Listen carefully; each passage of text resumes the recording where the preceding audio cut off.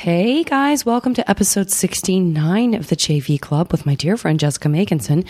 I have taken a week off for the 4th of July.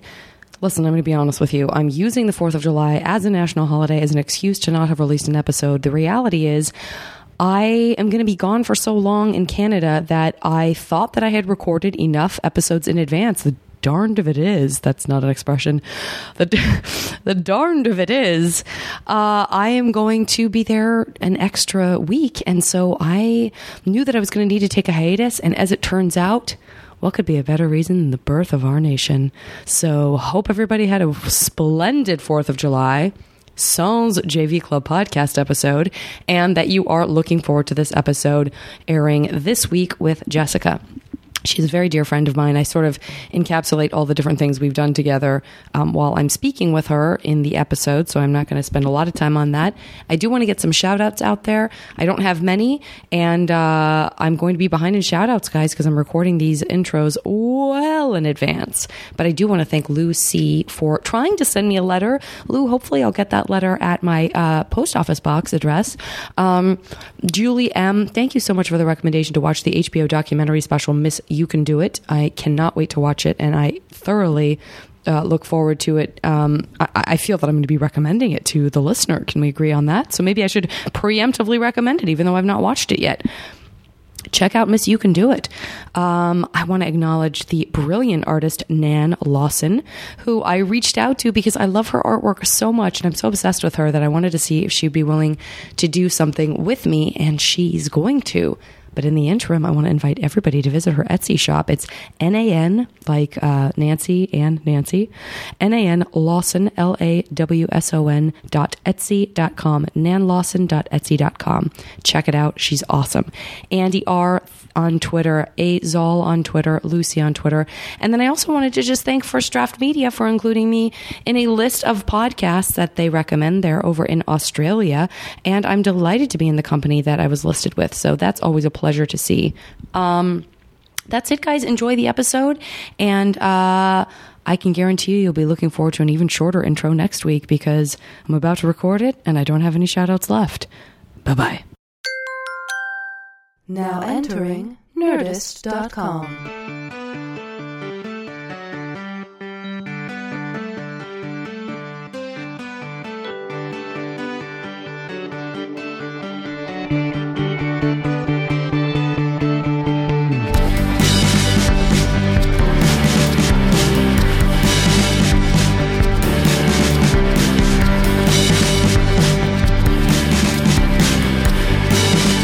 Here we go. Here we fucking go. Oh, it's on now. This is a long time coming. Yeah. I know. I was telling, guys, I was telling Jessica that it's rare that I do podcast a lot of people that I know. It's rare that I podcast that I know someone that I know so well that, I don't want to cross over any board. I mean, listen, I can always edit stuff out too, but I don't want to cross over any lines where it's like, oh, I forgot that this is like not something that I would want everyone to know because we already know this about each other. All my private information. Yeah, just start spelling it out. That's okay because we'll make it easy. I mean, I'm not going to tell people that your address is da da da da da. I do live 1934 East da da da da da Street. Oh, that's almost Arrested Development right there. You make me want to sit on this. I know it's hard not. I know I don't, but I don't. Especially if it causes you any pain or anxiety. I'm not going to not be able to play with. Also, Scott knows Jessica very well, so he is not ashamed to come bring a loud toy over to start the process. Oh yeah, make him growl because I don't think people have heard him growl before on the podcast. Put your hand on his eyes. He doesn't like that, huh? Yeah, and then he'll growl. Scott, why aren't you growling? Daddy, why aren't you growling? That was me, not him. Yeah. Okay, here we go. Now we'll get it. Now we'll get a growl. I don't know what's happening. This is like when the mother wants the child, like, he does a really funny voice. Do it, honey. He'll do it in just a second. He does have a really good growl. Jessica knows I like, when he has a ball in his mouth, I like to put my hand over his face, which causes him to make it sound like I'm trying to start a motorcycle. Let me see if I can do it now. Okay, let me see if I can start my motorcycle up.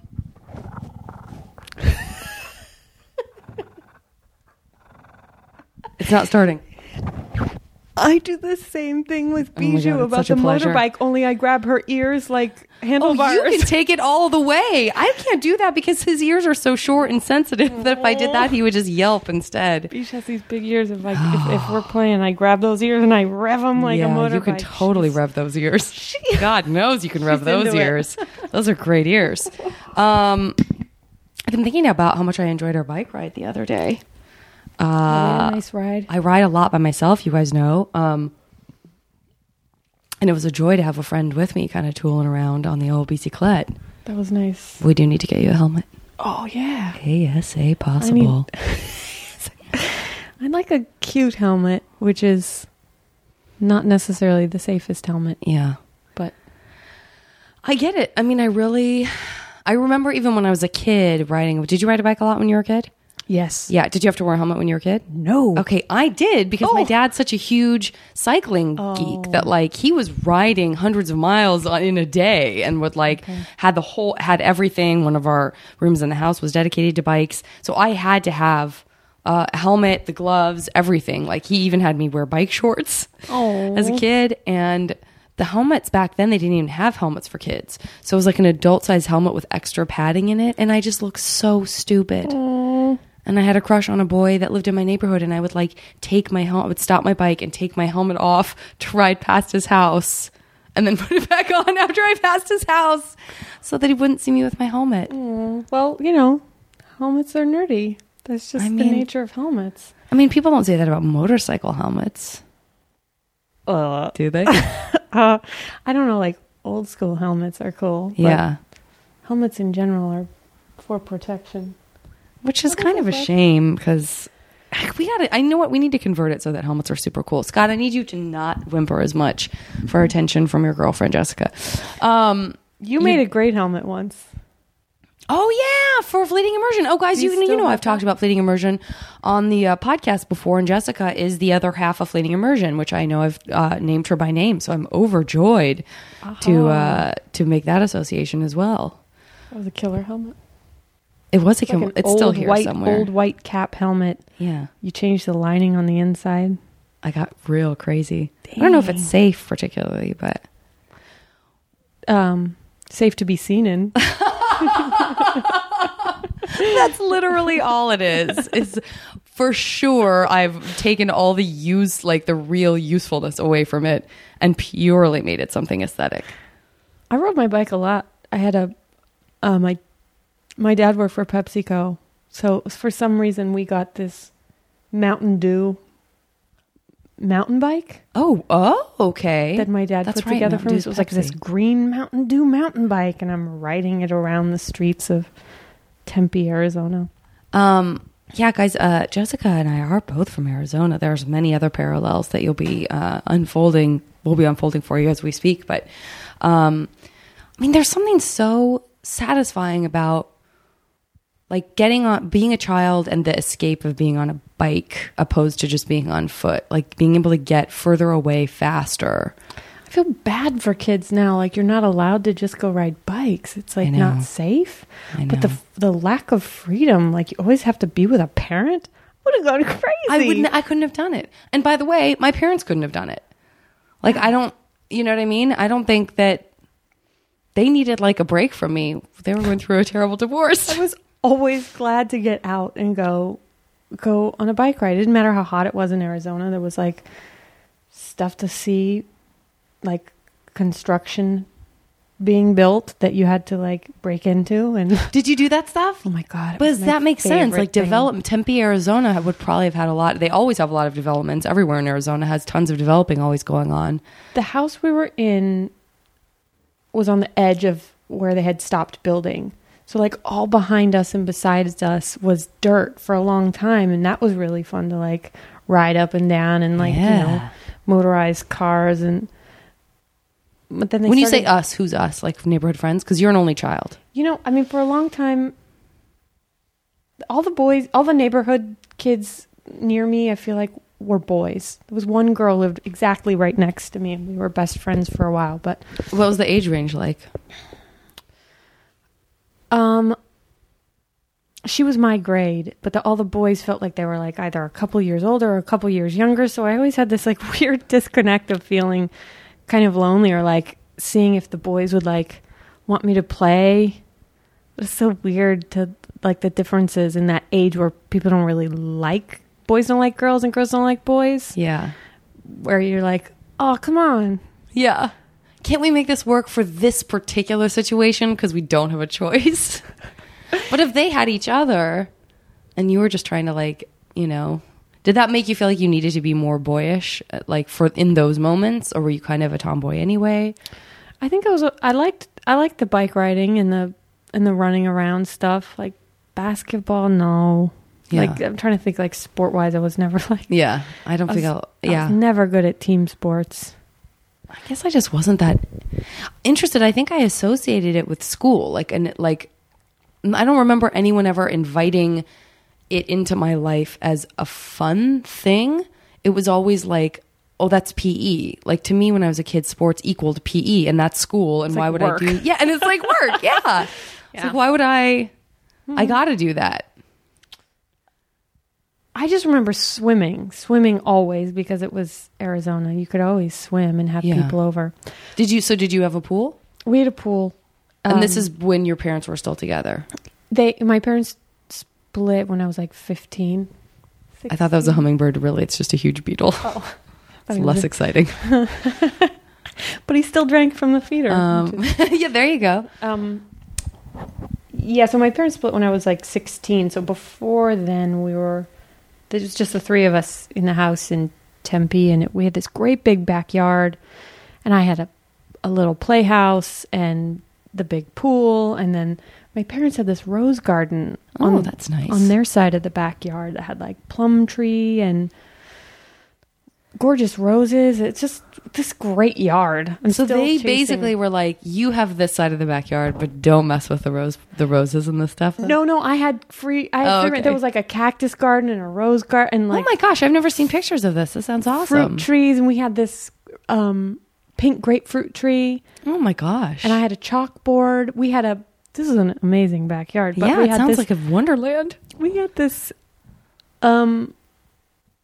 refrigerator in the backyard that was full of sodas. Oh, you were totally the house that people wanted to come over to. I was, but I feel like I didn't have that many people over. There was a couple times with these two boys that came over because I had a Nintendo early too, because my dad wanted it. So I had these two boys over at my house, and I like kind of suspected. I was like, well, I'll do just about anything to get like friends to come over. Like, yeah, they heard I had a Nintendo and a refrigerator full of sodas. Of course. So they would come over. I very quickly got the sense that, oh no, they were there for just that. They were there for the prizes.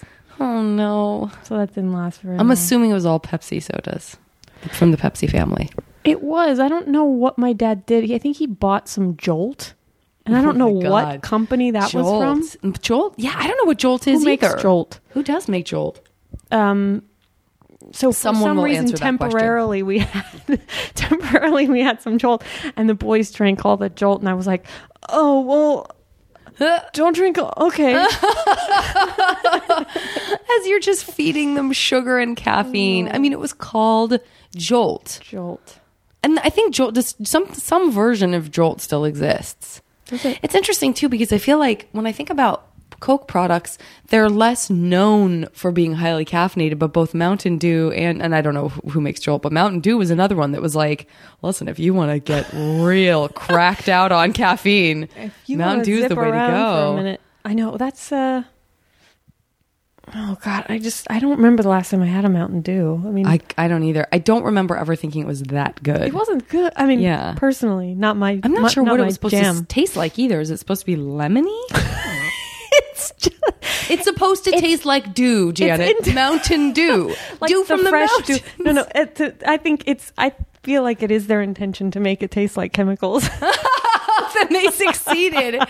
It seemed like what I'm remembering of the taste almost seems like you would rather chew on the can it came in than drink it, in terms of like the metallic, like that's nasty stuff. I think I had a friend once who drank so much Mountain Dew in college that his waste product had turned green. Are you serious? Yeah, it was like it is kind of, and it's also, I mean, it is, yeah, it tastes like nuclear waste.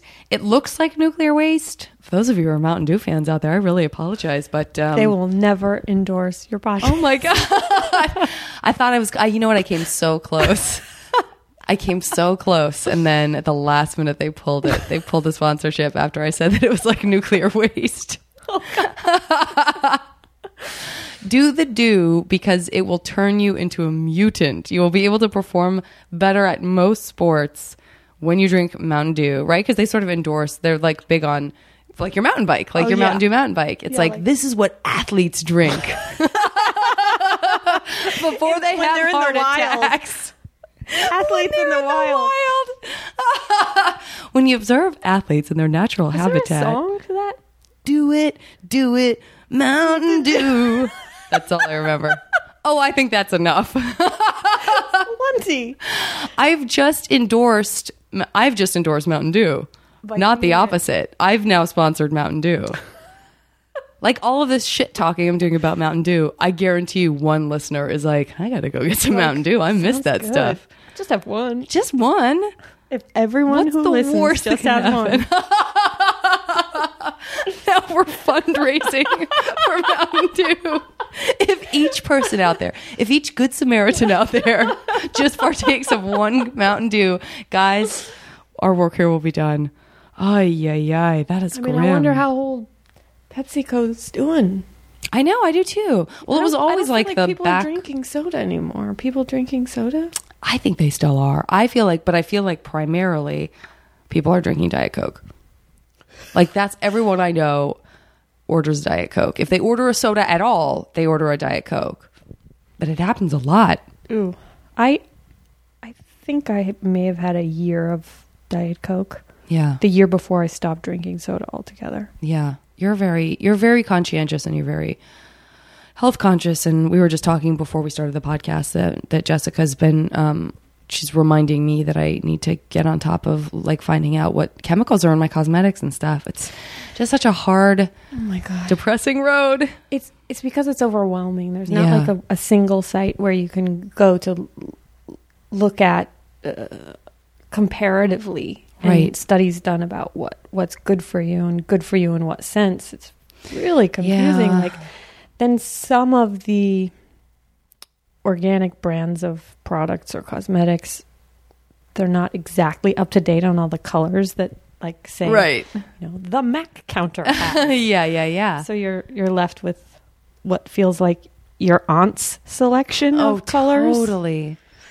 Totally your own selection of colors, and then like add on top of that all of our skin types are different, and just because this thing is organic and doesn't have anything bad in it doesn't mean that it's not going to make your face totally break out. Like you just don't know what's going to happen, and then you're outputting all this cash on product by product. It's like, oh, am I supposed to use this thing for 6 months until like my face gets used to it, or was my face never meant, or do I have an allergy to this thing that is technically not bad but still is bad for me? And my head swims. Your head should swim. But I was looking at the I think it's thegoodguide.com.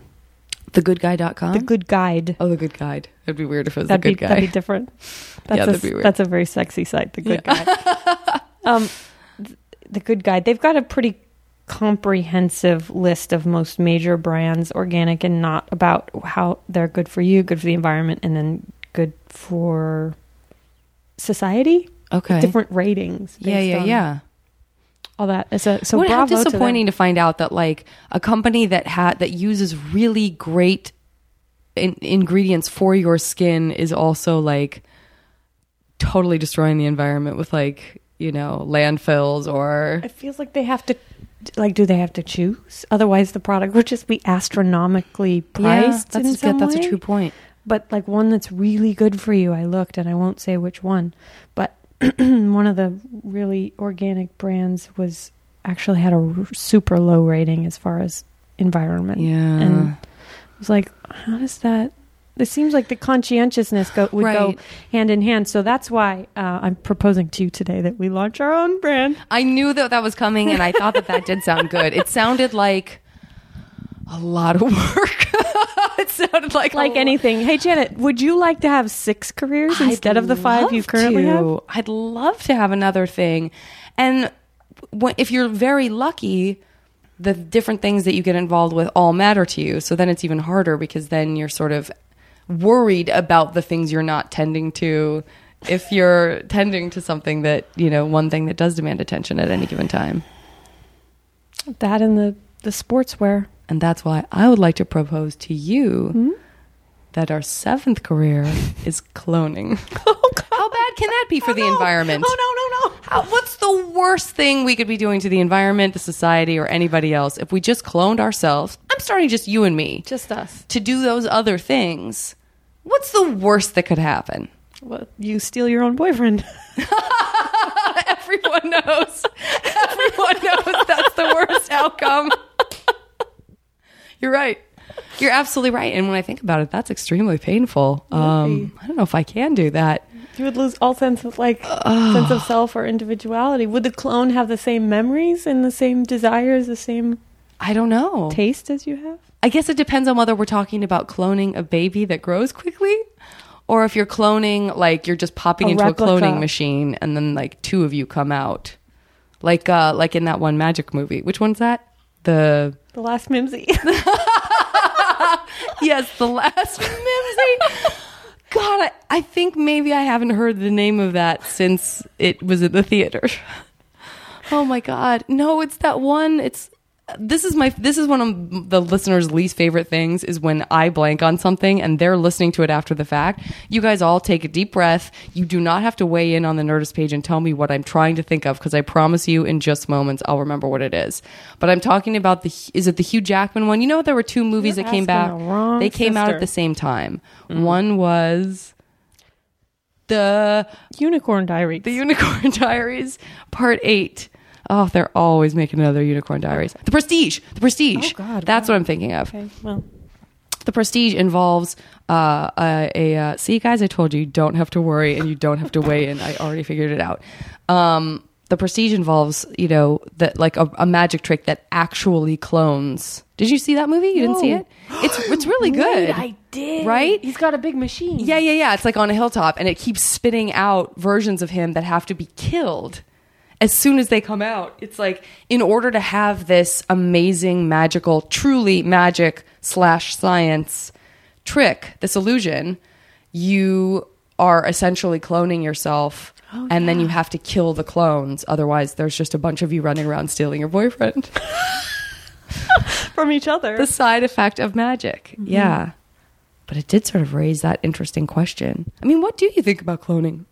Not to say that you have to have an opinion right now. I mean, it makes me panic. I feel sick about it. I have very strong feelings against it. Oh, yeah. So, the idea of, do you remember when they cloned the sheep, however long ago that was, 20 years ago? Were you like, uh-oh? Yeah, you're like, what is the repercussion of that? And then human cloning, I don't know. That just, it feels like I'm already behind in technology. You're going to do that to me, and I become a grandma instantly without ever having had children first. I just instantly in my day, we rode bikes down the street by ourselves. I know that. I talk about that on the podcast a lot. Is that I feel like I can't remember exactly when it turned from me feeling like, and I even use this with references and stuff, from me being the person who was like, I don't know who you're talking about, to me being like, you've never heard of, somehow that switched for me in a lot of my day-to-day interactions. It used to be, I just never would make a reference that someone younger than me didn't get, or I was always around people older than me. Oh, okay. And so I felt like I was constantly around people who were older than me, who would say, it's like that Vincent Price movie, da-da-da. And I'd be like, I don't know what that is. And they would go, you don't know what blah, blah, blah is. And now I feel like I'm old enough that I have more younger people around me. And I'll say something like, well, I don't know. I mean, we're not talking about the gin blossoms here or something like that. And someone will go, I have no idea what that is. And I'll go, you don't know who the gin blossoms are. Arizona band. Band. I pulled that out at the last minute trying to think of something Arizona related. Thank God.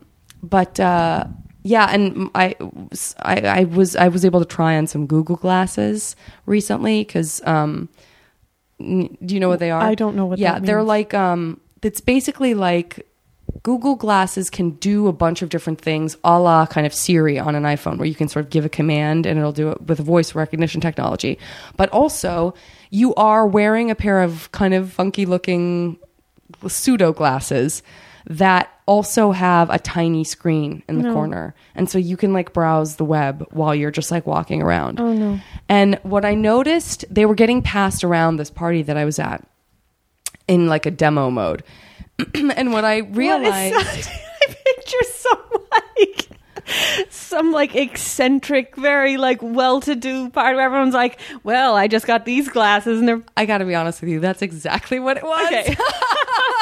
It was Neil Harris's birthday. It was like a small dinner party at like a schmancy Sunset Strip hotel in their dining room. And Neil was given a pair of glasses to use because he's the kind of person that people are like, take this thing and tell us what you think or whatever. Be one of the first ones. And so he was like, he passed it around. And what I realized in watching other people interacting with it, because the whole thing is like, oh, you can be wearing these and you can be like checking your stocks, but you can also be like looking at a person because you're seeing. It's so rude. But this is what it looks like. I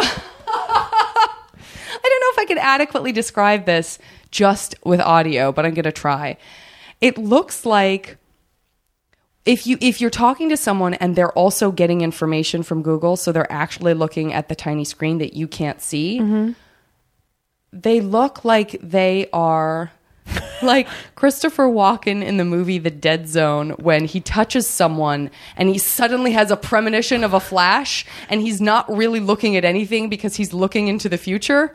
That is what it looks like. It looks like people are like, did you know that jellyfish can swim 100 miles an hour? And it's like they're being hit with like some sort of inner sight thing that they're seeing. They're like looking off like a bit. Like a blind person with psychic powers. Like they're not quite looking at your face. Yeah, but they're not looking beyond you because the screen is here, but they're also not cross-eyed. So it's like such a specific expression. Am I doing yes.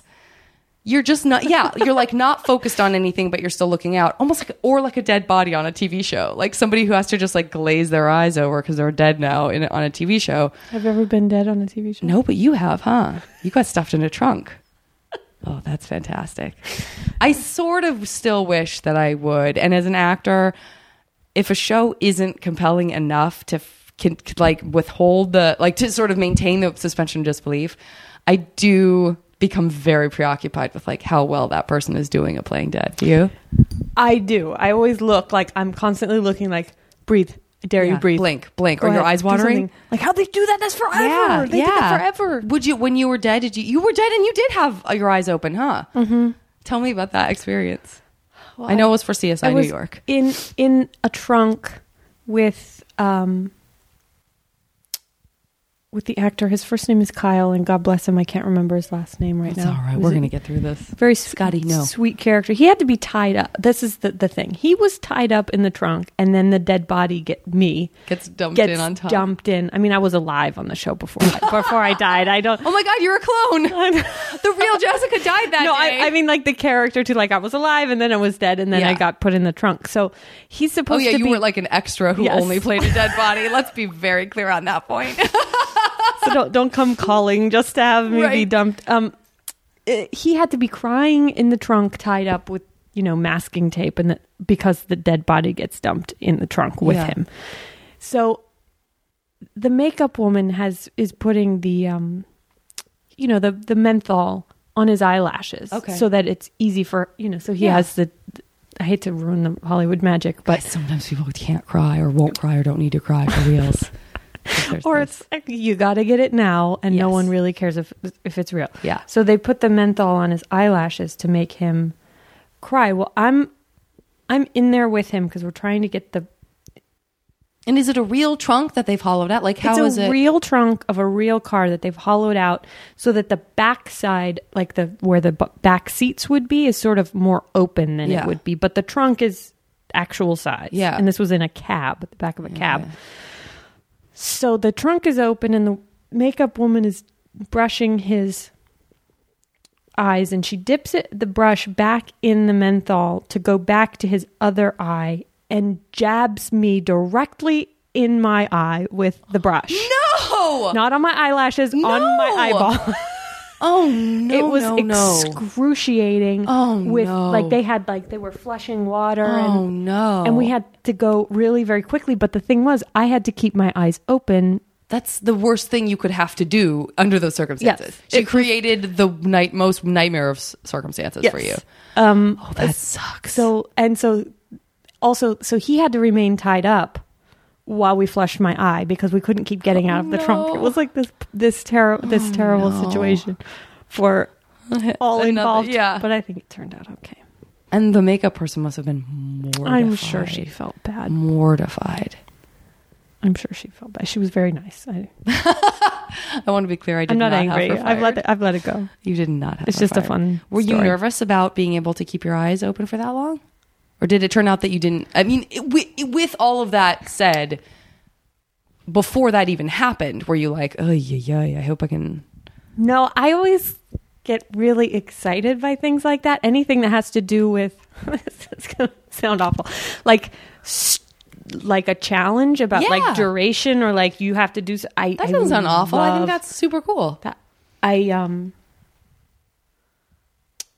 I always love those kinds of challenges, like when it matters. Yeah, when you're shooting and you have to get something, and you know, time is of the you just have to get it. I love that challenge. You know what's interesting about that too is that, and I don't mean to like overly out you on this, so you can tell me if I'm wrong, but I think that you and I both work better under deadlines in general. So it's interesting because it's almost like it's the maximum version of that is these moments when like there's a short period of time, we've got to get the shot, you've got to do it, it's going to be hard, but you've got to do it. That's not so dissimilar from like, please don't tell me I have 3 weeks to write a term paper. You might as well just give me the assignment the night before. Exactly. You might as well. I'm not going to do a better job like if you give me more time. I'm not that person. I was never that person. But some people are. And I think I always thought no one is, because we all kind of, procrastinators like to laugh and joke about how they procrastinate. But some people are a bit slow and steady wins the race about stuff. I don't know. Did their parents teach them how to be that way? I don't know. That's my question, is like, where does that kind of methodology come from? Because it seems like most children are impatient. And then the question is like, is it genetics that keeps you impatient as you get older? Is it upbringing? Is it both? Is it you just mellow out into a more patient person because your DNA is going to inform that that's probably going to happen? Like, I don't know where certain characteristics, I mean, obviously this is like an age-old question, but it's interesting to think about. The heaviest part of the question to me feels like the term paper issue about like, there was no worse feeling than having to go 2 days before the paper's due to the public library. Yeah. To get the reference and materials. Hope that there's something that they haven't all been checked out. Total in our day moment too, because you did have to go to the library. You had to go to the library. library. There are a limited amount of resources. And you had to go into the card catalog, which was actual cards. Yeah. Later there was computers. I guess there were.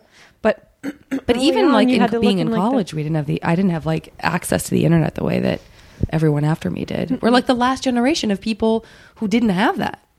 We're the kind of defining generation of like everybody after us had a completely different educational experience, and everyone before us had a similar one. For several generations we ahead. are the last Mimsy? We're the last Mimsy! Oh. I can't remember what the last Mimsy's about. It's a if I ever movie knew. about some scary puppets. It is? I think so. Is it a kid's movie? It's a scary doll. No, there's a kid in it. The Last Mimsy. You're telling me something called The Last Mimsy, yes. which sounds like it should be like The Hobbit. Is actually a scary horror movie. I think so, or maybe I just found it. You know why? Because we don't have to go to the library to find this out. I just found it horrifying. Perhaps that's the Last Mimsy. Stop it. When did we started joking about the Last Mimsy on a tear? You and I kept going in the movies together, and Last Mimsy preview came It's a kid's movie. No, it isn't. Yes, it is. It's not about scary dolls coming back to life. Look at those two. Look at those two critters. Oh. There's just like two kids standing in the those critters in the perfect bad sitcom / bad movie pose of like standing back to back, facing the camera, looking up with magic behind them. Yeah, with a lot of magic behind them. Mimsy, there is a Velveteen Rabbit involved. Okay. I don't know when we would have seen that preview. 2007. We went to see Seven, the movie Seven, together, and we bawled our eyes out. Wait, 7? No. Because I saw that when I was in college, and I was like, I'll never see that movie. I'm sorry, ever dear. again. I meant 7 pounds. Oh, yeah. Oh, no. Because I know for sure I had barely slept the night before. I remember being... First of all, I can't give myself an excuse because I would have cried anyway. But you know that like emotional rawness that you have, and I think you did too. I feel like maybe we were together the night before because I remember being like that kind of awake where you're like crazy awake because you didn't get enough sleep. I don't know. And... What year was that? It was devastating, 2007. It was devastating. It was a devastating movie. But even after we were devastated by it and we were crying, I do want to say that we were like, we really just got like duped by this movie and we're crying and we know it wasn't that good. I want to reassure you that the plot of The Last Mimsy is presented as a memory flashback by a woman named Lena. The Last Mimsy is the story of a distant future's attempt to avert a catastrophic ecological disaster that has destroyed their world. But for kids. High-tech devices? You're right, though. Look, high-tech devices masquerading as toys are sent back in time into the hands of Noah and Emma, 2 children who live with their parents, in 21st century Seattle. The toys are incomprehensible, except what appears to be a stuffed rabbit named Mimsy. Sensing the strangeness of the devices, the children initially keep their discovery a secret from their parents. What's interesting about this is how accidentally so much of this has to do with what we've, like, different subjects coming together that we've talked about already on this episode of the podcast. I think that's kind of weird. Only short of it being, like, led by clones of the children... The puppets, blah, blah, blah. Also, they're not puppets. Okay, I want to get back into Arizona teenagerhood for a second, because we haven't really talked about your adolescence in Arizona. So you went to high school in Tempe. What was your high school experience like? How was it? By the time I'd gotten into high school, I found so much relief in the freedom of school. Okay.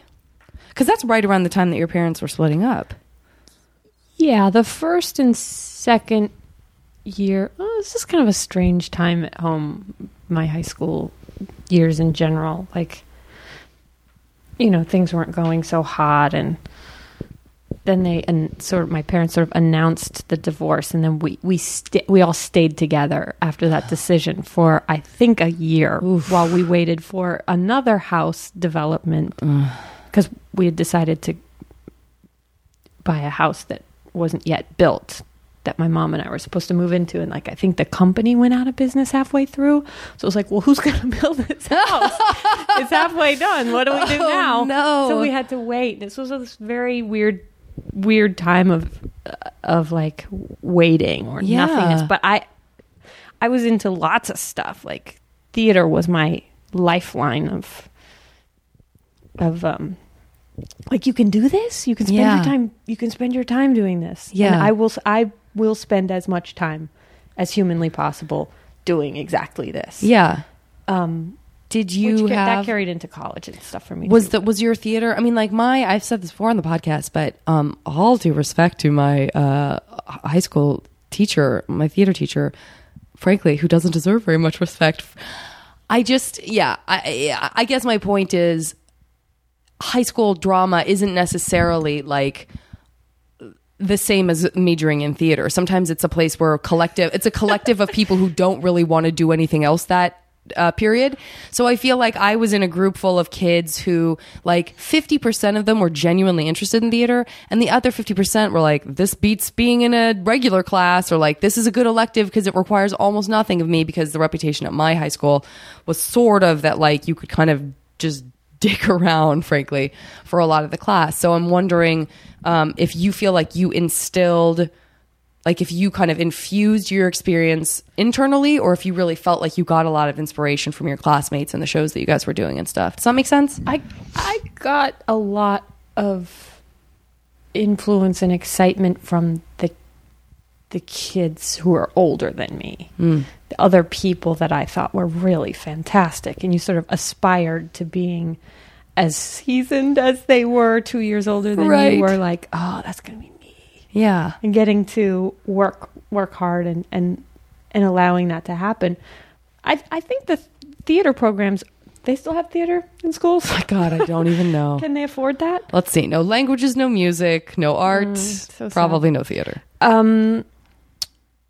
I feel like the theater department collected people who may have went on later. Maybe they weren't actors necessarily, but were like costume, people who went into fashion or costuming or were interested in that, or writing, people who write for that's really cool. Anything. It sort of draws all sorts of people who don't who don't fit into so because you're absolutely right, I noticed that a lot in college, is that's a great catch-all. We've talked about on the podcast before that theater is a great catch-all for misfits of all shapes and sizes in general, because there's usually something that you can find to get involved with in theater, whether it's the tech side, whether it's writing, whether it's costumes, that can sort of satisfy any person who feels like maybe they don't fit in somewhere else. But it's true, it's a really great, like, that's how I discovered I wanted to get involved in interior design, was having to take the, the stage design class, where, we had to learn how to do, like, what am I trying to say? To be able to know, drawing dimensions and drawing, like, scale, and scene design. Scene design, yeah, stuff like that. Where I was like, oh, this is so fun. Now I sort of know what the math rules are to, like, drawing what a room would look like. You learned that in high school? No, in college. Oh, okay. That in high school, I didn't learn really anything. It was like just a bunch of jerks hanging around, like kissing in the darkness of the dressing room during theater, unless we were like rehearsing to put on a play. The rest of the time, it was just kind of like, I can't say that I was like fulfilled theatrically. Unless we were in the middle of doing a play. What were some of the plays that you did? Oh God. A lot of mine don't have, like, no one has ever heard of them, because they're all like whatever was cheapest to get. A lot of Neil Simon. Oh, okay. See, I never did any. Steel Magnolias, Marvin's Room. Oh yeah, you did it all. Good plays. Guys, all of these are available as films as well. I'm sure not as good as the plays, but maybe. A Few Good Men was also. Did you? A Few Good Men. Mm-hmm. God, you guys did good shows. You did good show. The Crucible. You really did. You did what people are supposed to be doing. I can't say that I did. What people are supposed to. I don't even know what that means. Did you guys ever do musicals? There were musicals. I was like in this weird middle. I was like a junior when we did Into the Woods, I think. And I was sort of like junior to a couple of really great senior actresses who could sing. And then like there was also like the infusion of the choir people that auditioned who like got it. So it's like to my chagrin, I was not, that was the one I was like, you're kidding. Yeah. Really? I'm not gonna even, it's funny because these guys know who've listened to the podcast before. I can't remember what episode I was talking about, but I had a similar experience with Into the Woods, so I won't retell that story. But it's very funny to me that we both have the sort of like, but with that particular musical. That's really funny. That's funny. We've never talked about that I know. before. I'll tell you the story offline because these guys already know it. Okay. But I felt really fulfilled by all of that. Any kind of challenge for any sort of character was, it didn't matter if it was, I don't know, it was old ladies or whatever it is. Like I just to dive into creating anything was like heaven. It was just like a balm to whatever I had going on. Was it that like work I understood? And was it that feeling of like, when I'm doing this, everything else sort of goes away? And do you still feel that way about like doing improv and stuff? I don't know if I've ever equated that. I mean, you have to be so present and be paying so much attention and listening within improv. Guys, I want to quickly say that if I haven't acknowledged this before on the podcast, Jessica is one of my favorite all-time improvisers, and we do perform in a group together. She performs very regularly at the IO West here in Los Angeles. She performs weekly with their kind of famed Armando group, and I am extremely lazy, and I only do improv when it gets me to a festival, either my own or someone else's. But Jessica is just one of those people who really embraces the kind of like be truthful and really be present in the moment and don't just go for the laughs. And I think that is still lacking in a lot of improv. And I think that a lot of improv that people are really drawn to involves that kind of truth telling and that there's like these opportunities. Nice. Like I'll see something come to life in her when we're doing shows that is like reminiscent of a conversation maybe that was had earlier in the day. Not to say that it's like, that doesn't mean that you're not improvising. It's not that, but it's like, you don't know where your inspiration is going to come from. And this grain of something will come out. And it's like this sort of beautiful, heartbreaking truth that gets converted into something funny. And that's what I think. That's actually why I love this podcast, because I feel like the comedy comes out of like people just being honest and like being goofy and making fun of themselves instead of like, all right, this is a comedy podcast. That's a comedy improv show. Mm-hmm. Let's be funny. Go. Like, where's that going to come from? From nothing. Make it from nothing. It doesn't work. Under pressure, it doesn't work. If I think if you're not allowed the space to explore what actual emotions surrounding a scene or an initiation within improv, if you're not allowed that room, I can't function. Yeah.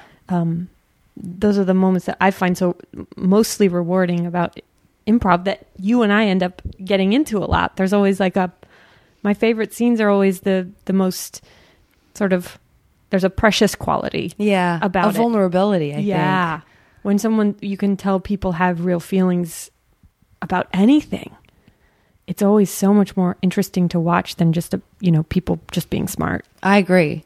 I feel the same way. I think I love the idea of, especially with an improv show where these characters come and go so quickly, but if they're truthful and if there's like a vulnerability to them, you're invested in their story, even if the story only lasts 2 minutes. Somehow, if the improvisers are doing their job, you're invested in their story, and you feel when someone's cruel to them or whatever, you're like, oh no. And you're sort of laughing at that cruelty, but you're also like, oh my God, this is suddenly a recognizable real person, and they're gone. But just for that little window of time, you actually cared about what was happening. That's one of my favorite sounds, I guess. And we get to hear it a lot. I guess the theme park shows are full of those moments when you hear people going like, no, oh my God. That's true. Amidst laughter, there's always that like, true. Entreating people for their empathy. Yeah, that's a really good point. I think we do bring that in a lot.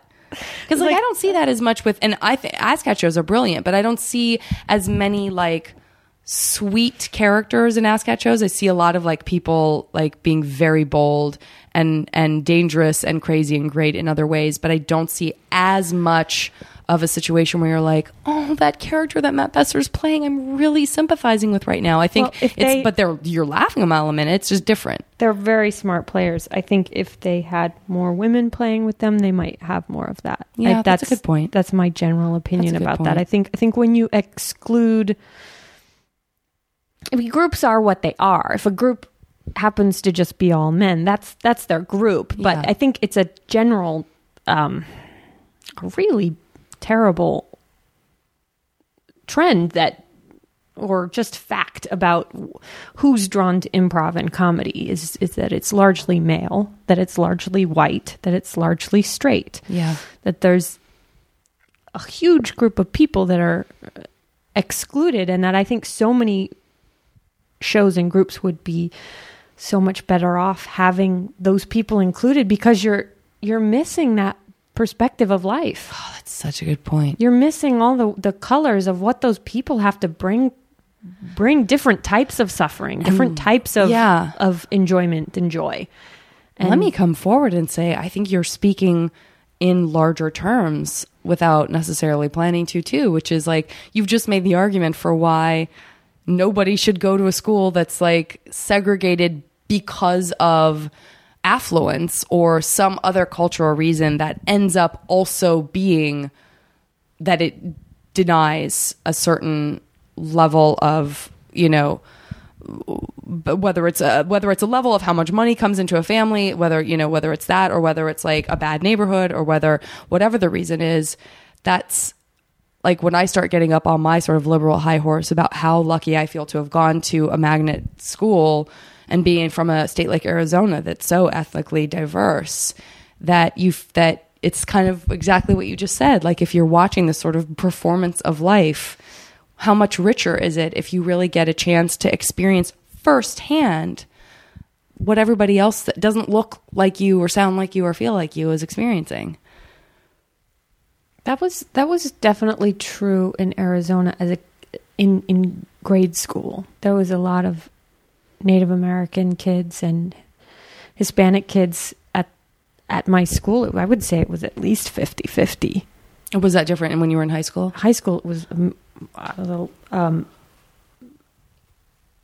mainly white kids. I mean, there was a handful of black kids, and certainly way less Hispanic. It's like all of a sudden those people were at another gone. School. Yeah, like wait, so what is zoned differently, and it was a very Mormon high school. Oh, yeah. So Jessica's not Mormon, but she grew up around a lot of Mormons. And of course, you guys know I had to go to Mormon church too. So we have that. You probably weren't exposed to it as much or more in some ways than I was, because I didn't have Mormon friends at school. All my friends at school, I don't think, by the time I was in high school, I'm trying to think of a single person I went to high school with other than my friend who I've talked about on the podcast before, who was like equally as rebellious and, you know, a terrible Mormon as was I. But it was like completely separate. It was like I didn't see anyone from my ward, from church. None of those people went to my school because I went to school near where my dad lived because he had primary custody, but my mom went to a ward near where she lived. So all of those kids were going to high school together off at another school, and I was at my school. And well, maybe you would have. So I never had. I never talked to. I never had like. Never the twain shall meet. It was like my life in high school never had anything to do with Mormonism. It was just Sundays at church that I had to like show up, and they would be like, "Are you in seminary at your school?" And I would be like, "No." Do they have? They don't have that in my. Did they? Have they that didn't. No, they had that at my. Yeah. They had. I went to a huge high school. It was like 4,000. Whoa. Kids or something crazy. My God. Or am I exaggerating? Was I don't it 2,000? know. Either way, that's a lot. I don't know. Yeah, that's huge. Ours was not very big. I've said on the podcast before, like, I don't know how big my school was. I've since talked to someone who was like, we did not have a very big, it might have even been Tina on the podcast because I podcasted someone I went to school with, but that like, it's been confirmed that my school was not that big. Like, okay. So my school, because I was like, it didn't seem like it was that big. It was not that big. I had a good friend through high school. One of my best girlfriends her family was Mormon or Jack Mormon, or is that so they were like inappropriate not really term? Practicing, yeah, not really practicing, or they had decided to leave or whatever. But they had 5 kids, and so my friend was somewhere in the middle, and you definitely saw the like rubber band effect from like someone who's brought up that way, and then all of a sudden decides that it's not for them, and then they kind of where people go from there in terms of rebellion. Yeah. I can't believe this, but we're already at 50 minutes, and I want to get into playing a game of MASH. And I also, before we do that, I have been, as you guys know, asking for and receiving some questions from listeners about various things. It's part of the Junior Varsity advice section. Exciting. So I am going to pull out this question. I'm not going to name the listener because she will know who she is, but I'm going to go ahead and read this, and then we would love to we're going to talk about it a little bit and see if we can come up with some advice. I recently graduated, and I've been interviewing and will soon be working in the tech industry, which is typically a very male-dominated field. I've always had a lot of trouble being assertive, and in school I notice a lot of guys take that to mean they can pretty much walk all over me and dismiss my input into team projects. You've mentioned that you have a problem with qualifying everything you say, and I can completely relate to that. I am often told to just get to the point already because I take too long to explain something. Oh, my dear. Yes, you are a kindred spirit with that, with me in that. I'm wondering how to be more assertive and confident in sharing my ideas and opinions because I'm afraid I'll be passed over for things in the workplace by not being more direct. I'm particularly worried about being in such a male-dominated field and being looked at as unsure of myself or in over my head. I've had situations while in college of having my solutions overlooked by the rest of the group while working on programs together, and it's incredibly frustrating. Somewhat related to this is often when I'm angry or frustrated, I'll start crying, not because I'm sad, but just as a physical reaction, and it makes it so much worse. Men seem to just write me off as being hysterical when I'm really trying to forcefully argue my position. It's like an automatic reaction. Oh, she's crying. She's not being rational anymore. I win the argument. I hope this question doesn't seem overly negative toward men. I think a lot of men who do this don't even realize that they are, and it's not because they're horrible people, but unfortunately by their unconscious reaction. See, I even had to qualify this question with that statement.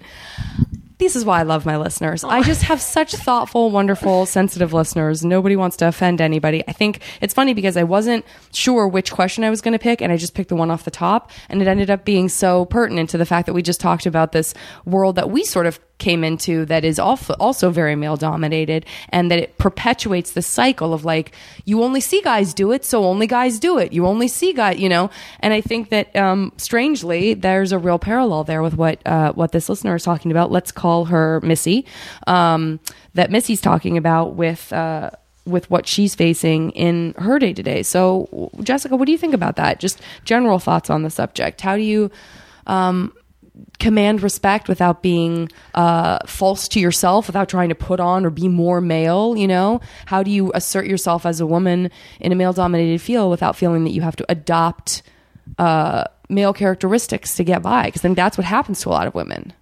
That's a thing that's taken a long time of messing up. Like, I guess not messing up, but like trying something out or like getting frustrated and then getting into a situation where you feel like, oh my gosh, I overreacted to that because I had feelings about it. I think just admitting that you have a feeling about something, or to say, my sense is, when you mean you have feelings about something, if it feels like an inappropriate time to mention that you have a feeling. Because God forbid you have emotions. Yes. Yeah. But, my senses is great. My sense is that I'm not interested in that. Right. I can't be sure. Let me get back to you on that. There's like certain like go-to things like that are strong statements without committing or turning something down, that I have learned that are really helpful, is communicating even when you don't know the answer. Yeah. I'm going to have to get back to you on that. Yeah. Type of statements with people, or to say, I'm having a feeling about that. You're going to have to give me a minute to respond. Yeah. Oh God. Asking to like demanding that other people have patience with your process, because someone's timeline is like, hey, we're doing this right now. Like that you're not entitled to do anything but follow along their game plan is so true. It's such a great point. It's easy to feel rushed with people who are, maybe you're in a first time situation. If it's in a group, whether it's men or women, you're in a first-time situation with people who do this all the time. It's easy to feel intimidated and not to say what it is you mean, or to say that you feel strongly about something. Yeah. To volunteer yourself and say, I'd like to do that, and that I feel pretty strongly about that. Yeah, I love what you just said, and you know what that just brought up for me was this idea, as I'm imagining our sweet Missy in this field that she's talking about, and this idea of like guys being dismissive of her is, I know I can't I can't say that you're not feeling this way already, because I'm not inside your head and it's not exactly phrased in this question. But what I will say is you deserve to be there. And I think that we as women are often conditioned, and that's one of the reasons why I qualify stuff sometimes, especially in certain environments, is that what I'm doing is apologizing for my presence in some sort of a very deep, intense, subconscious way, is that I'm saying, I'm sorry that I'm making my voice heard, but I think I might be right about this. And instead, I think that if you sit with the reality in your gut, Missy, that you deserve to be there, that then some of those qualifications are going to fall away, and maybe you won't feel the same kind of frustration, because maybe that there will be a calm to that instead of a crackly energy of fear and anxiety, or what are they going to think of me? That it's about breathing and taking the moment to just be in your space and go internally, well, I certainly deserve to be here, and I'm really sure that I'm right. And that's coming from such a place of power that's authentic. It's not like you're trying to seem more powerful than you feel. If you, on a more consistent basis, if you make sure that you're speaking your mind on a more consistent basis and that you're feeling heard, it's not going to build up to that point. Yeah, perhaps the build up is such a good point. You explode and maybe you anger, tears, or whatever, that you can take the emotion out of it. If you're consistently on a daily basis making sure you let people you're working with know where you're at and you're making your voice heard, then you don't have that build up, that resentment that comes out when things get tense. Yeah. And not only do you deserve to be there, but that you're offering something in a room full of men that not one of them has. Yeah. And that's a female perspective. Yes. Regardless of what field you're in. And that you're pioneering. I mean, when those of us who are in scary situations, and this goes for my male listeners, my female listeners, listeners of all ages, when you feel like a fish out of water, chances are you are creating opportunities for people who come next. And that pioneering feeling is so scary, because it's hard to feel like you're supported in the moment. But if you almost can imagine a groundswell of support from people you don't even know yet, who may not even know yet how much they appreciate what you're doing, feel the weight of that behind you like a trust exercise, fall back into that. You can't see them there, but they're there. And you, in turn, are doing them a service by staying strong and being tough and being authentic and persevering, because that's what makes it possible for the next round of people to come through and go, well, I saw Missy in that tech-related field, and I didn't think it could be done, but she's totally kicking ass. So how exciting to create that opportunity for others. Absolutely. And something I try to do when I talk to people at the theater, or young women who talk to me after a show, is say, are you taking class here? Are you involved? Great. We need you. Yeah. Stay here. We need you. Yeah. And to encourage other women to stick around in male dominated fields, that they're important. And that they're supported, that they have a network, just the way the boys stick together. It's not so scary if the girls can help each other. Oh my God. I love that. I'm so glad that you were the guest for that question. I think that was a very good Jessica specific kind of a question. I hope you're happy with the response. I cannot emphasize enough that person's real name was Missy. Dear Missy. So definitely not Missy. I think what I'm going to do is go straight into the MASH game. Sometimes I use, do you feel strongly about wanting to do this? This is one of those what is booty catchers. Now I feel like if maybe you we want should to do it. Let's do this, but we'll make it a quick answer. It'll be the challenge of a quick answer, because it's very hard for me. All right, I need to alert Victoria that I cannot find the new cootie catcher she sent, so she may have to do an even newer one for me. This is the old one. Honey, I'm so sorry. I don't know what I did with it. I had it the last time I podcasted. In the very last episode I did. Now it's missing. So maybe the dog ate it. Pick a color. I'm going against my instinct. I talked about pink grapefruit earlier, so I have to pick the pink. Pink. Pick a number. 7. 1, we talked 2, about 3, 7. 4, 5, 6, Jesus. 7. One of them is kind of a backwards. I think it's backwards 2 or something. 1, 2.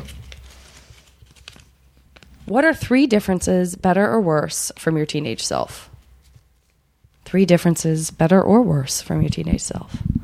Could be totally physical, could be emotional, could be like, I have the same hair, but I do this differently. I used to. God. That is 3 differences. That's an intense question. I'm going to try and make it quick. I guess. I know I couldn't have picked a worse one. I wasn't terribly conscientious at the time. I was really messy, and I think maybe messy with words as well. Messy bed, messy head. Yeah. Kind of like too blunt at times. And I didn't know how to process what I was feeling at any time. So it would come out in strange ways. So Yeah. That's a good one. But I remember feeling really free regardless, like that time. Like I remember having this like sense of play. Well, and that's freedom. good because that's like a double-sided, like heads was you were too blunt, but the tails was you felt more free. So now we just need one more difference. More difference.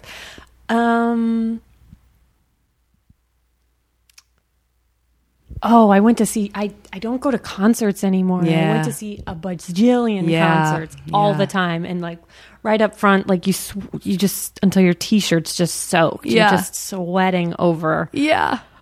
How many Me too. shows like. I know. Sometimes some podcast episodes end up being really music heavy and we talk about like shows that we went to and stuff. Well, while I get this MASH, well, you know what? This is what I'll do. I'll incorporate that answer into the MASH game.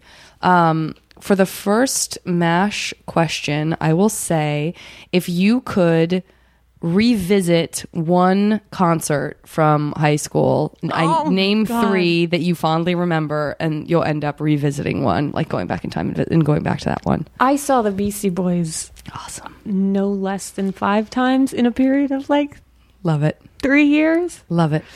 And I would have trouble picking which. Okay, so I'm just Beastie going to, Boys concert So I'll that just would say be. it will be whichever Beastie Boys concert ends up being the one that you most had enjoyed. I ditched first day of school, junior year and senior year of high school to go to Lollapalooza. Love it.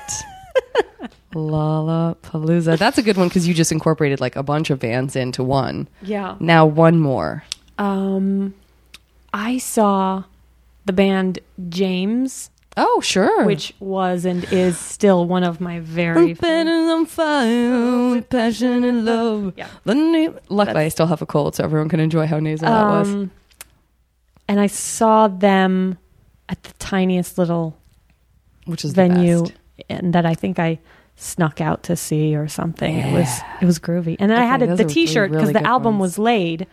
But I got the concert tee. It said "Get Laid" on the forest green, like size large men's Totally. on the sleeve. And I was told that it was inappropriate at school. I was gonna had to roll the ask. sleeve up. You had to roll it up 50s grease style. That never happened You're like, to so me. I rolled a pack of cigarettes up into it, and then I got in trouble for that. It was just a series of unfortunate And I events. never recovered. Okay. It cut to me getting sued by saying a series of unfortunate events by the author of a series of unfortunate events. What are 3 leisure activities that you don't have access to now, whether you ever did, but like 3 fun leisure activities that you wish were just easier for you to like do or get to? It could just be, I wish I had more time to like read my favorite magazines, or it could be, I wish I lived near a place where I could snorkel all the time, like anything like that. I wish I lived near a lake Okay. that was hotter than most California lakes get. Hot lake. Hot lake. There you go. Hot lake. Got I it. love to water ski and swim in lakes, and I did that all growing up. And every time I do it, I get this huge rush of like life energy. And We got to get up to a lake because we've been talking about I kayaking. want to buy a boat. Oh, it'd be so I don't- fun. Where am I going to keep it? We could I'll go keep it in my and rent bedroom. a boat. We could go to Big Bear and rent a boat. Right now. Like a speedboat. Right Let's now. just do it. Oh my God. Okay. Hot lake. Hot lake. Number 2. That I wish I had more time for. Tap Tap class. dance. Love it. Tap dancing. Love it. 3 that I love. Sewing. That's such a Susie Homemaker answer, but I love to make things. I know, and the stuff you make is like, listen, nobody's benefited by you not sewing. People would only benefit more. The world would only benefit more. I need an by you sewing. old-fashioned sewing room. Yeah, no kidding. Okay, what about 3 careers? It doesn't matter if you know like that they wouldn't be as fun as you think they would be. Yeah. Just like 3 other careers that like the fantasy of whatever they are would Okay. be really fun for you to have as a second career. You don't give up what you're doing. You just have a second career of doing this. A baker Love it. of cake. A cake baker. Other stuff too. A Cake is caker. great. A caker. Okay. Like a musician, a singer. Yeah. Okay. I could- love it. If I could play guitar, I might I'd like to write songs. Singer-songwriter. Got it. A real Jewel type. Just kidding. Totally kidding. Do my best Jewel impersonation. Okay, number 3. Number 3. God, I feel like I've had this answer that's been different. I would like for us both to own like a shop together of some kind. Oh, for sure, like a storefront somewhere, or like a clothier. A clothier. That probably umbrellas a bunch of stuff. Yeah, there'll be some like home goods and stuff like that in there too, for sure. All right, listen, I am going a little tradish with this. But I feel like it's okay if your answers are retro answers. Okay. But who are the 3 guys? I'm not talking about your husband. Oh, no. But just give me like 3 celebrity crushes from like when you were younger even. If it was like you would like if you were playing this game when you were like 12, who would be on your list? Oh my God. Okay, this is what I have 12 answers, but not because I still Everybody knows that. People have picked so many different like people from all over the timeline. Why can't I remember? I'm blanking. It's okay. Everyone gets aphasia also. Everyone. I guarantee it. I don't want to admit to this. Okay, so these are old school answers. Yeah. Matthew Broderick. Okay. Love it. Number 1. Love everything about it. Even though I think I was so practical, even back then, I think I was like, I'm too tall for him. As if it was ever going to happen. Oh, that I didn't feel like occur I to me. tailored my crushes too methodically, even back then. He seemed so funny to me that didn't matter. Yeah, you're right. I mean, that's like, a huge thing. That was a big deal. No, you're totally right. Please, I love that. Like 2. he was too short for me, but Steve Martin, who was like 40 years older than me, was like just. That's right. a good one. Actually, that's a really good one. I just came up with an alternate, but Jason Bateman. Oh, number 2. Please, Jason Bateman. These are both good. These are both really funny, cute, but not like drop dead, like impossibly gorgeous. They're just like attractive, really sweet guys that you feel like you would know. Like they feel knowable somehow, these characters that they played. Right? Yeah. Drop dead. Like, no, me neither. Come on. What am I going to do with that? What am I going to do with that? What are you going to do? Nothing. Sit in a car? Yeah. Exactly. Oh my God, I had I changed my mind at the last minute. Scotty. And no. I'm not allowed to put Scott the dog. Love you, but no. Please lie down.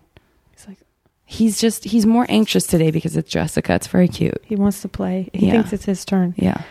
And then I had a better one than this, but the thing that's coming to mind is what's that little actor from The Boy Who Could Fly? Oh God, that movie. He is so cute. Talk about a vulnerability. Interesting on that because he is extremely vulnerable, right? I mean, wasn't he mute?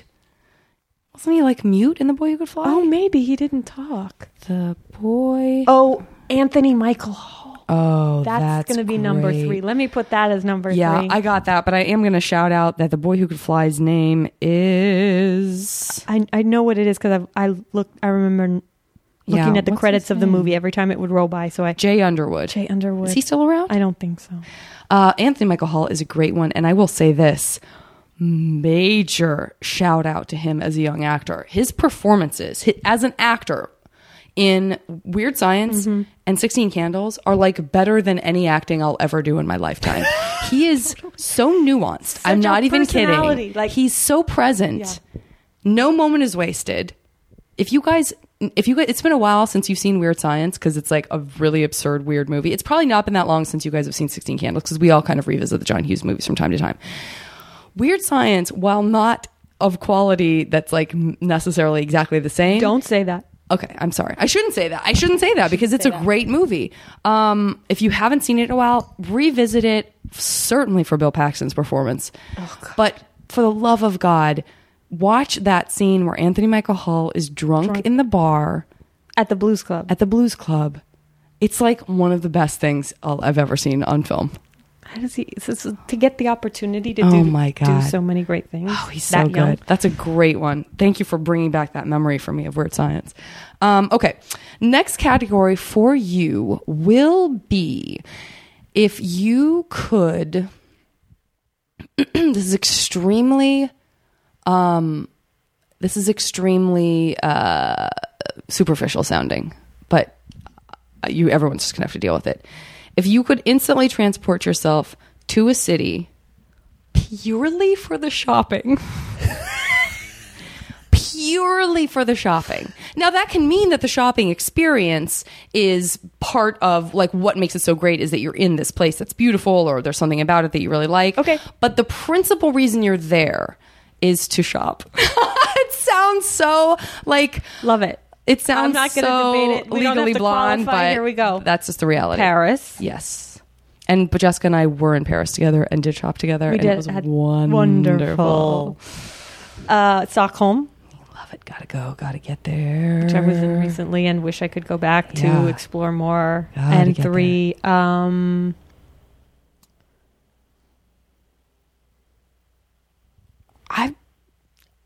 Manhattan. Yeah, I know. I mean, right? honestly. Yeah. Oh, so good. So good. Okay. Not number 3, but this is my next category. My next category is going to be if you could create a new ride at Disneyland. 3 off the top of your head. You're an improviser. It doesn't matter if Okay. they're your long-term answers. Everyone knows this is a last minute Okay. spur of the moment. Create 3 new rides for Disneyland and one of them will come true. Iceberg Castle. Ooh, I love that. Like it's sort of like Sleeping Beauty meets the Matterhorn. Yeah. I love that. I love that. I sincerely love that. It's just like I don't know I'm not sure what happens in it, but it is Yeah. cold in there. Yeah. It's very cold. Like you see your breath. Like you walk in and immediately see your breath. I love it. Everything about it. Love it, love it, love it. I started like looking around the room for like what's As you look up at my Matterhorn poster. Yeah. The Matterhorn. No, that's a real one. I know. I keep just looking around. I'm going to shut my eyes and That's say, okay too, though. If that inspires like something. the snack maze. The snack maze is great. I don't know even what it means, but I would want to go. And wouldn't we all Well, let's just- want to get on the snack maze? You know what I just thought of for you? What? This isn't fair because I'm feeding you an idea. But what if there was like a ride version of that phrase in that band that you played for me when we were in the car where you were like, they make that sound so good? If that was like a ride? I wish I could makes swim and sleep like the shark. It's a Unknown Mortal Orchestra song. I wish I could swim and sleep like a shark does. I'd fall to the bottom and I'd hide till the... he's like falling asleep and slowly floating away. Oh, right?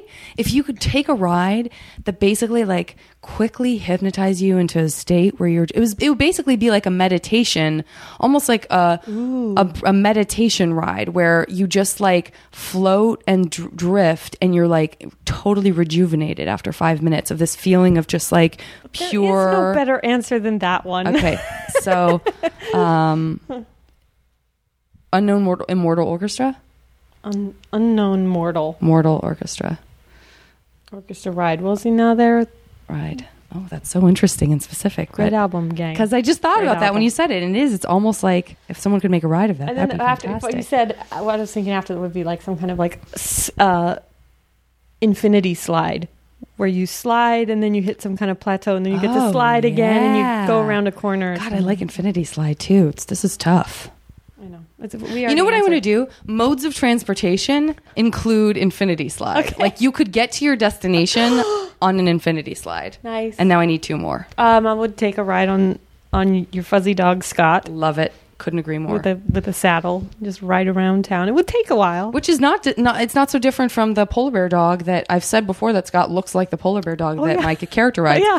That's what I wished. You could blow him up to the size where you could just ride him everywhere. So I couldn't agree more. Love it.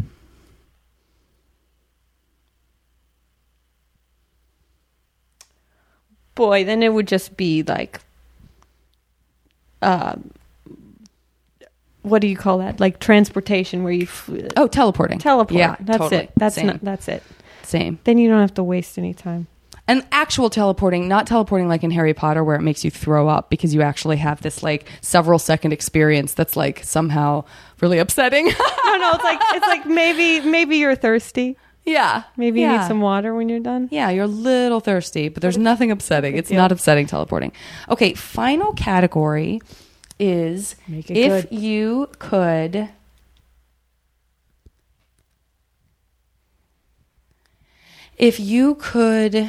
give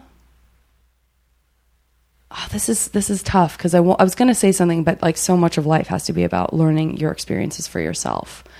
Ask it anyway. Honestly, if you could, this is real. I've never asked huge, big questions like this, but why not? Like kind of morally speaking, if you could undo like something that feels like it's sort of wrong with the world, could be really small, could be big, but just 3 things. Could be like, I wish people said Gesundheit more when they, I wish there was more acknowledgement of sneezes. 2, I wish there were more, just less economic disparity, stuff like that. I wish that I could control the environmental pollutants across the world. These will keep me up at night. I wish that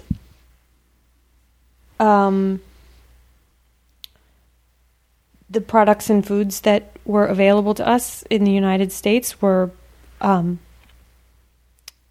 governed by a larger understanding. That it was less about commercialism and capitalism. About the dollar and more about making sure that products are safe. Okay. Well,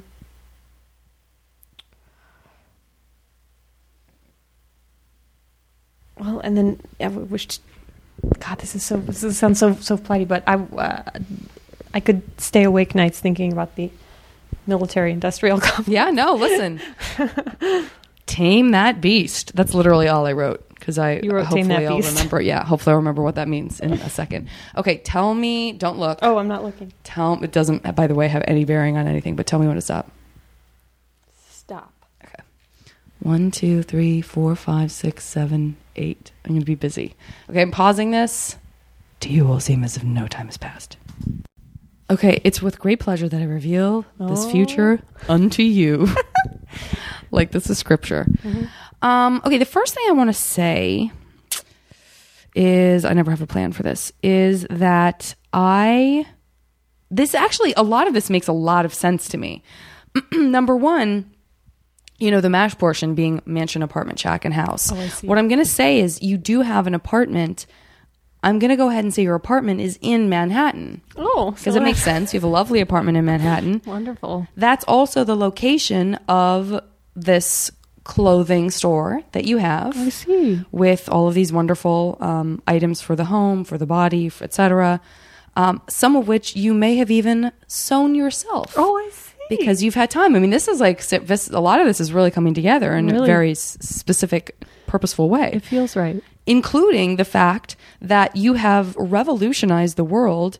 And now in the United States, we have very mindful food and personal products that are very safe for us. Probably you carry some of those in your store. Nice. So you're kind of taking over Manhattan. When the time comes for you to travel back in time, I think if there's a way for you to infinity slide back into the past to experience the James concert, that is definitely where you're headed. But you can also just infinity slide anywhere you want. That sounds so fun. So fun. Oh my God. Infinity slide everywhere. Which takes us to, in fact, you can infinity slide your way all the way to Disneyland, where when you get there, if you're tired or feeling anxious or frazzled, Unknown Mortal Orchestra ride.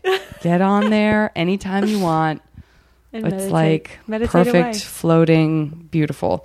And you're sharing all of this and more with circa 80s Anthony Michael Hall. With a small boy. So congratulations. Possibly he still has braces. Aww. Possibly he has braces. There's nothing more There's nothing more touching than a teenager with braces or a toddler with glasses. I agree with both of those things, and that is one of the reasons that my podcast logo has braces. is that it's very charming to me and reminds me very much of being a young person. Thank you so much for doing the podcast, What buddy. a pleasure, buddy. It's so fun. Yeah, it's really fun. Thanks for having me. And thanks for weighing in on that advice and stuff. We really hit it. All creatures great and small. Lots of big picture stuff, lots of little picture stuff. Good times. Great fun. Love Thanks you, so buddy. much. I appreciate it. Bye, guys. Bye.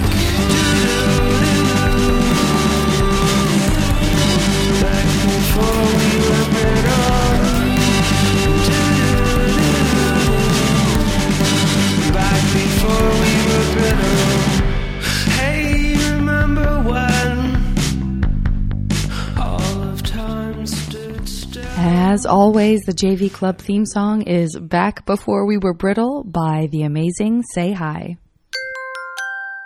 Now leaving Nerdist.com.